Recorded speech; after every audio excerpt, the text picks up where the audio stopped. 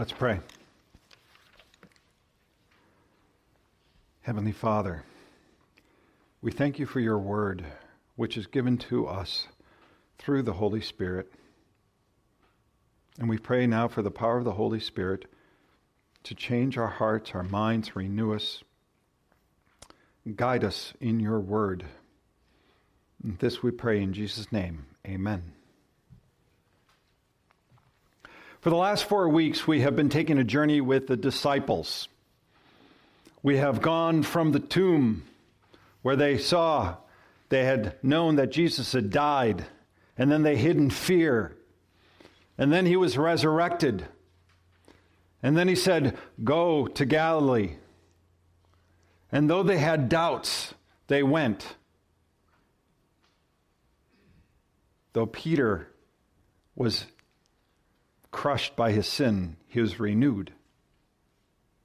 And then they saw Jesus ascend into the heavens. And they went back to Jerusalem and they were rejoicing. But they were still, now what? There's work to do. We are to be his witnesses. That's what Jesus told them, that we are to be his witnesses. But still something was missing for them. And they were thinking, now what? Now what do we do? And what they had forgotten is that Jesus had given them words of comfort, words that they would be empowered by the Holy Spirit, that he would not leave them as orphans, and thus he would not leave you and me as orphans either, but that the Holy Spirit would come upon them and empower them for the work of ministry. And thus, we know that it is only through the power and the work of the Holy Spirit that we are even able to be disciples of Jesus and to do the work of ministry. This is what Jesus promised. He promises the disciples, "I will send you the Holy Spirit, and he will empower you to do what I have commanded you to do." So this morning, we are going to start a 3-part series on the person, the nature, the work of the Holy Spirit. This morning, part 1 is convicted. Next week, part 2 is sanctified. And then finally, on the day of Pentecost, we have empowered. 3 weeks, by the way, is barely enough to start to scratch the meaning, the nature, the work of the Holy Spirit. But we're going to at least give it a shot. But before we even get into our text today, we have to lay some groundwork on who is the Holy Spirit. Who is the Holy Spirit? See, if you ask people, who is God, they'll have some picture of this in their mind. The Sistine Chapel. There's God, the big guy in the sky, as some people would say, the man in heaven who reaches down. And thus, when you talk about God, often people will focus on God the Father. Have a big, long, white beard. Or he will sound, in many films, like Morgan Freeman, right? That's the voice of God, apparently. So we at least have the picture of God the Father up there. But when you get to who is Jesus, now this gets a little wonky for people. Even people in church, if you ask, who is Jesus? They'll kind of go, well, he's the Son of God, right? I know that. And they think of him in a hierarchical nature. There's God the Father, and then slightly below, not much below, but a little below, is the Son. But they have trouble, and I know this because I've asked people, is Jesus God? And people struggle with this. So Christians would say, well, yeah, he's God. But then you ask, well, who's the Holy Spirit, right? Who is the Holy Spirit? And people are all over the board on this one. They have no idea. I mean, there's oneness Pentecostals, by the way, who reject the Trinity, and they would say that thus the Holy Spirit is a mode of God, that God simply appears sometimes as the Father, sometimes as the Son, and sometimes as the Holy Spirit. There's Jehovah's Witnesses who would say that the Holy Spirit is the power of God made manifest, but not separate from God. That's just God the Father. So if you ask people, is the Holy Spirit God? They're like, I don't know. It's a mystery. Well, let's solve this one. It must always be remembered that the Holy Spirit is not simply an extra part of God, nor is he a passive part of God. We affirm that the Holy Spirit is God himself, co-equal and co-eternal with God the Father and God the Son. He has the exact same nature as God the Father and God the Son. At the same time, he is distinct. He is the third person of the Trinity. By the way, what we're going to be covering here is going to be a primer, so to speak, when we get to Trinity Sunday. We're going to talk about God, the triune God. But let's focus here on the Holy Spirit. Why do we say the Holy Spirit is God himself? We affirm that because that's what Scripture affirms. So, when we take a look at the nature of God, we're going to take a look at what's called the attributes of God. There are some distinct attributes here. Omnipresent. Who remembers what omnipresent means? Everywhere, present everywhere. There is nowhere that God is not present.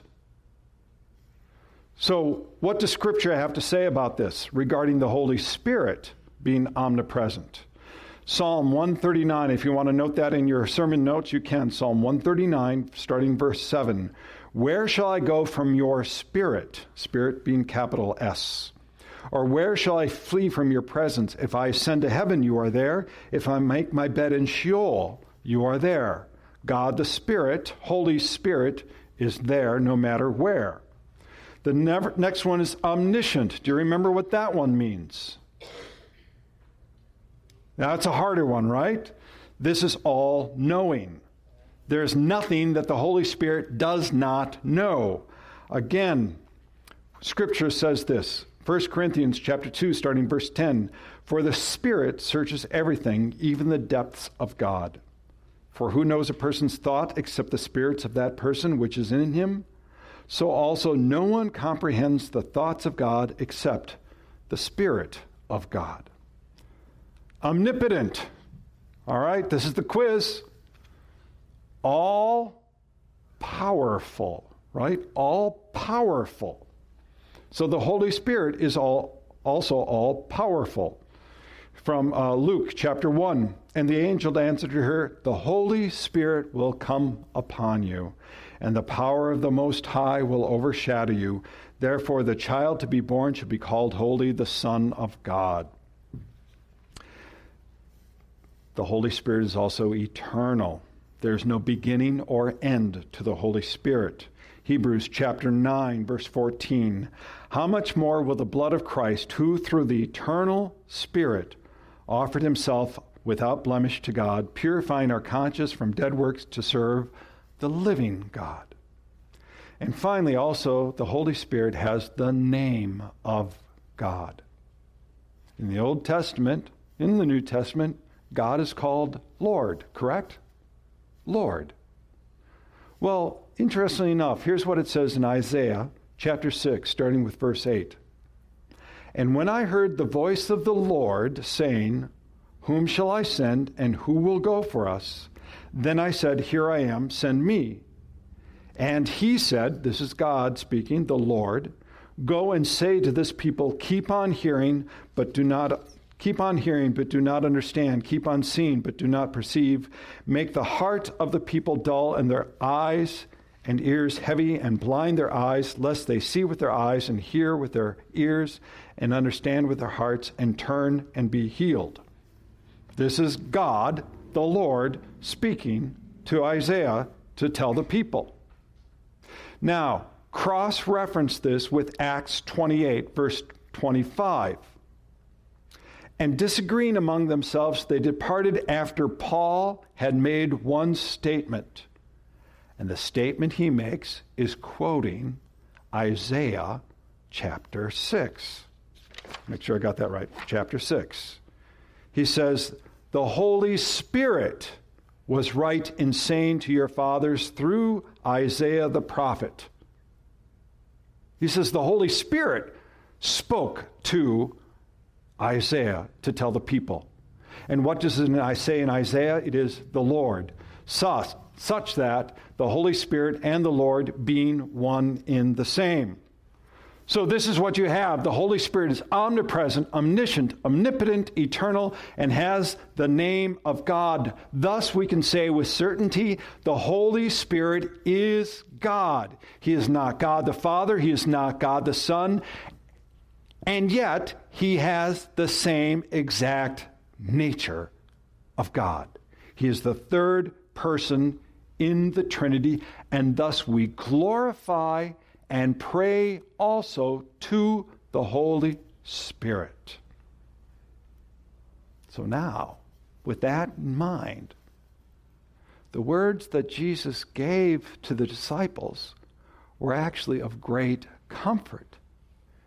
He says, it's a benefit that I go away, and then God the Holy Spirit will be with you.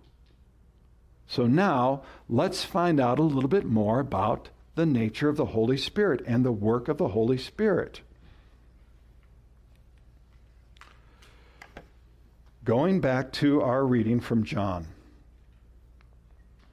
But I have said these things to you, that when the hour comes, you may remember that I told them to you. I did not say these things to you from the beginning, because I was with you. But now I am going to him who sent me. And none of you ask, where are you going? But because I have said these things to you, sorrow has filled your heart. Nevertheless, I tell you the truth. It is to your advantage that I go away, for if I do not go away, the Helper will not come to you. But if I go, I will send him to you. And when he comes, he will convict the world concerning sin and righteousness and judgment. Concerning sin, because they do not believe in me. Concerning righteousness, because I go to the Father, and you will see me no longer. Concerning judgment, because the ruler of this world is judged. So this morning we're going to focus on two words within our reading today. And the first one is paraclete. Now you might be thinking, hold on, I just heard you read the scripture and I did not hear you say the word paraclete in there. Right? So in the original language, the word is paraclete. Our translations use the word comforter or helper. And thus, in our translations, it says helper. And that actually goes back and ties more into the King James translation, the helper or comforter. And so that sense of it has been kept. And so, does the Holy Spirit comfort us? Yes. Does the Holy Spirit comfort us? Yes. The trouble is, we have made that the primary work of the Holy Spirit. The Holy Spirit is there to take care of me. And in our culture, it is not God-centric, it is me-centric. And so thus, God is here to serve me, and the Holy Spirit is to serve me in what I want and what I need. The Holy Spirit does not judge me. The Holy Spirit just comforts me and helps me along, but that is not the primary role of the Holy Spirit. You see, in the original language, paraclete has a different sense. It has one who is called alongside, a legal advocate, and the paraclete has the legal sense to it, or counselor. Now, attorneys are also called counselors, right? That's the original word, attorney, counselor, advocate, somebody who walks alongside. So, in here, we've got the word paraclete, and it is one who is the legal advocate walking alongside. But in the sense that Jesus is using it, it is not like a public defender. Jesus, in the context here, is not saying, I'm going to send a counselor, a public defender for you. No, actually, in this context, he is sending a prosecutor.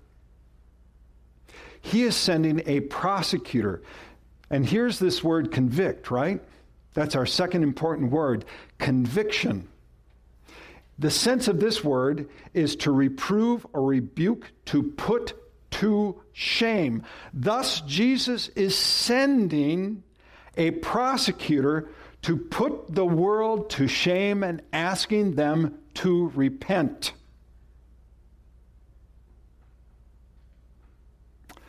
This is the primary work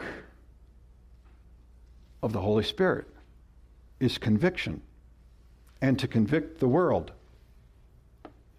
And he is going to convict the world of sin and righteousness and judgment.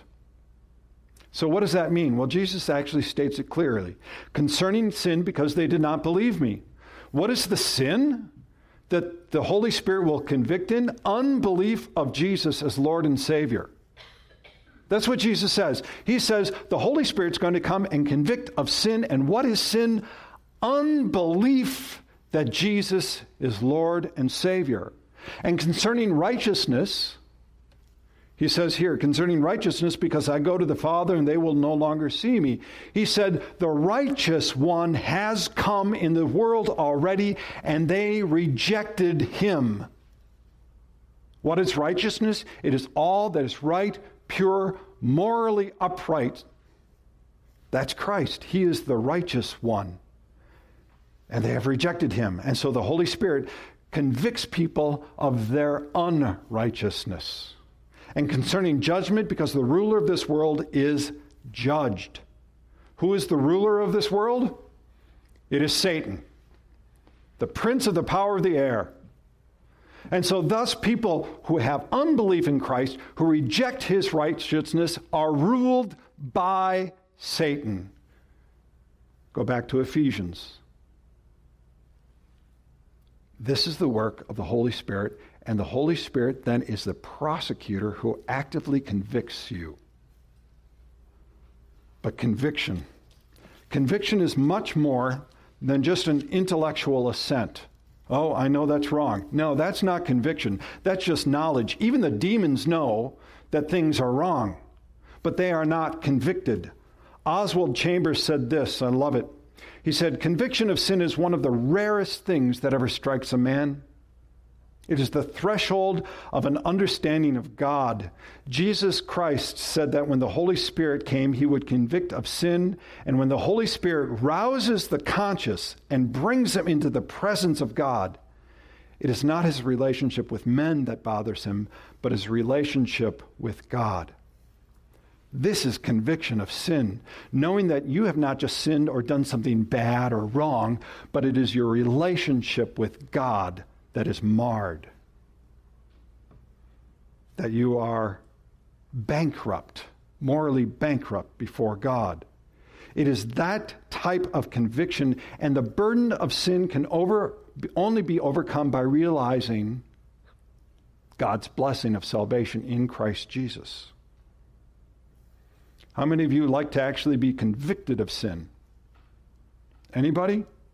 I don't. Have you ever been convicted of sin? Not just intellectually kind of go, oh, that was wrong, but you've actually been convicted of sin. Like it just takes your heart and crushes it because you know that you have done wrong against God. But nobody likes that. As a matter of fact, we can hear about sin in general, but don't point to my sin. There's a story about a woman in a southern church, elderly lady, and she was listening to the sermon, and the pastor was preaching fervently against all common sins from gambling, murder, and everything in between, and the lady was just, kind of just swaying her seat and going, amen, amen, preach it, brother, preach it. And she was kind of doing that. And then the preacher hit on the subject of chewing tobacco. And this lady sat bolt upright and said, Now he's left preaching and he's taken to meddling. Right? If it becomes personal, don't you dare preach about that. See, what is the greatest offense in this world today? In our culture, the greatest offense is that your words offend somebody. That is the greatest offense, and thus we now have people saying that any speech that I don't like is hate speech. This is endemic in our culture and around the world. And it certainly affects Christians. To talk about certain topics in England will get you arrested. To talk about certain topics in Canada, and by the way, these are the free countries of the world, right? Will also get you arrested. There is a man who was either, I can't remember, fined or put in jail. He was threatened because his son or daughter, and I can't remember which, he misgendered his child. He wouldn't use the gender that this child preferred rather than how, let's just say, she was born with. Now, it's even more serious than this, because this has infected the church as well. A study came out not too long ago, just a couple months ago. It said a majority of pastors feel pressured not to talk about certain subjects in the church because people will be offended. And so thus, the hot topics, right? Abortion being the hot topic. Homosexuality being a hot topic. Gender or transgender being the hot topics. Don't talk about those because people will be offended. Here's what you need to know. And this is what's really been on my heart for all of this. If you say you should not talk about certain topics because people will be offended, what you're doing is saying, Holy Spirit, don't convict anybody of sin. And if there is no conviction of sin, there is no repentance. And if there is no repentance, there is no forgiveness. And if there is no forgiveness, there is no salvation. That's the seriousness of this. The Holy Spirit's primary role is to convict of sin. Why? Because of salvation. So let me tell you here. This is what happened on the day of Pentecost. Peter was preaching. He said, and I'm going to get this here. He said, "Let all the house of Israel therefore know for certain that God has made him both Lord and Christ, this Jesus whom you crucified."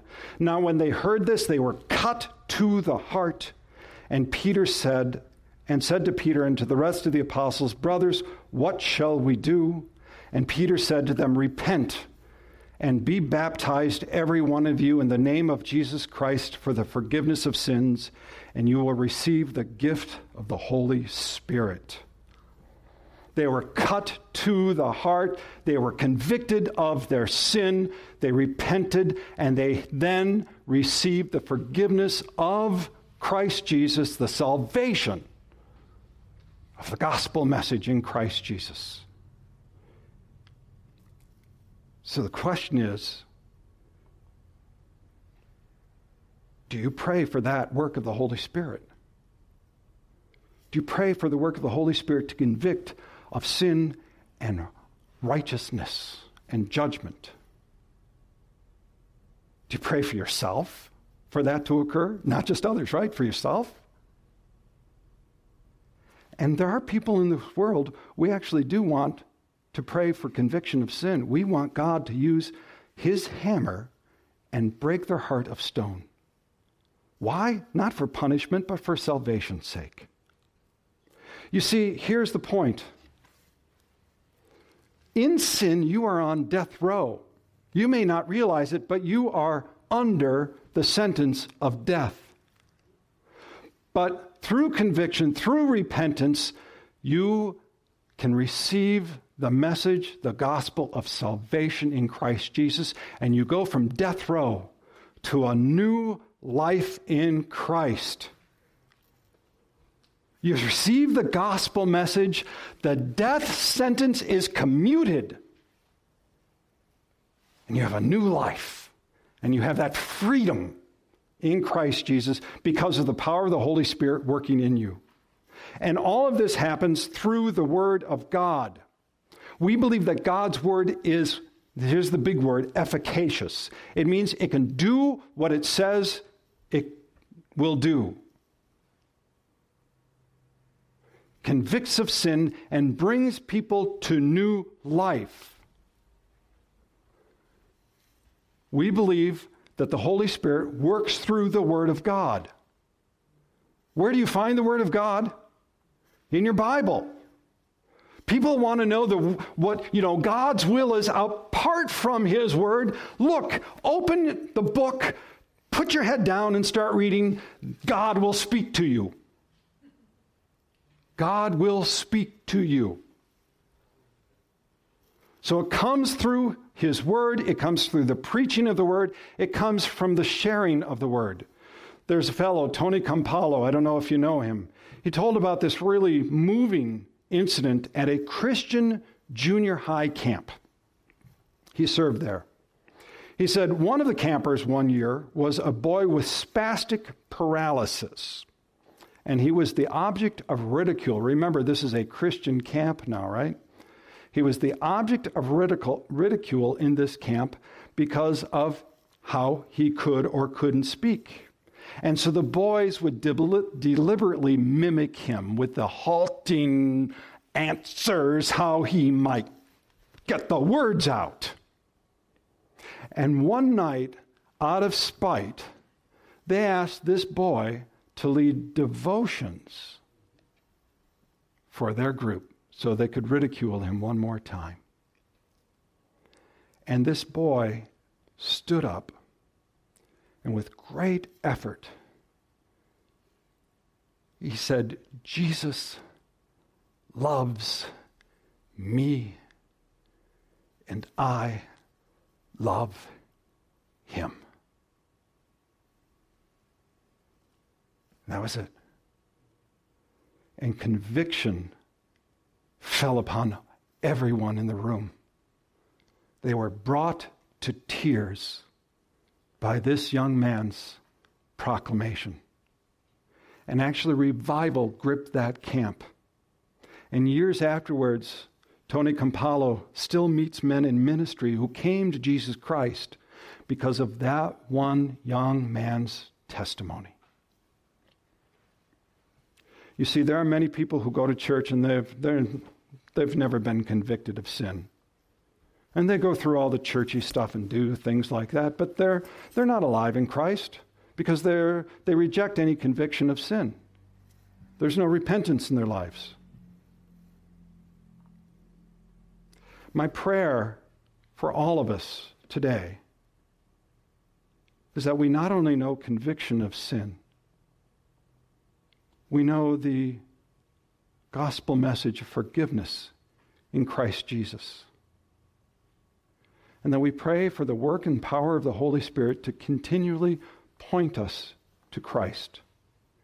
Each one of us needs to be continually baptized with fire in the Holy Spirit on a weekly basis so that we too don't fall into disbelief. And then we also need to pray for our friends and family members who are not in Christ, that they too would be convicted, repent, and know Jesus as Lord and Savior, and go from death to life. This is the gift of the Holy Spirit, and this is the first and primary work of the Spirit. Let's pray. Gracious God, Heavenly Father, we do thank you for the gift of life we have through Christ Jesus, our Lord and Savior. And we pray for the Holy Spirit to work powerfully in our lives, not only to convict, but to bring us to ever greater life, abiding in Christ Jesus, proclaiming him in our hearts and to the world. This we pray in Jesus' name. Amen. We hope that you've been blessed by this message. If you have any questions or you would like to grow deeper in your faith, please visit our website at joyccc.com. Again, that's joyccc.com.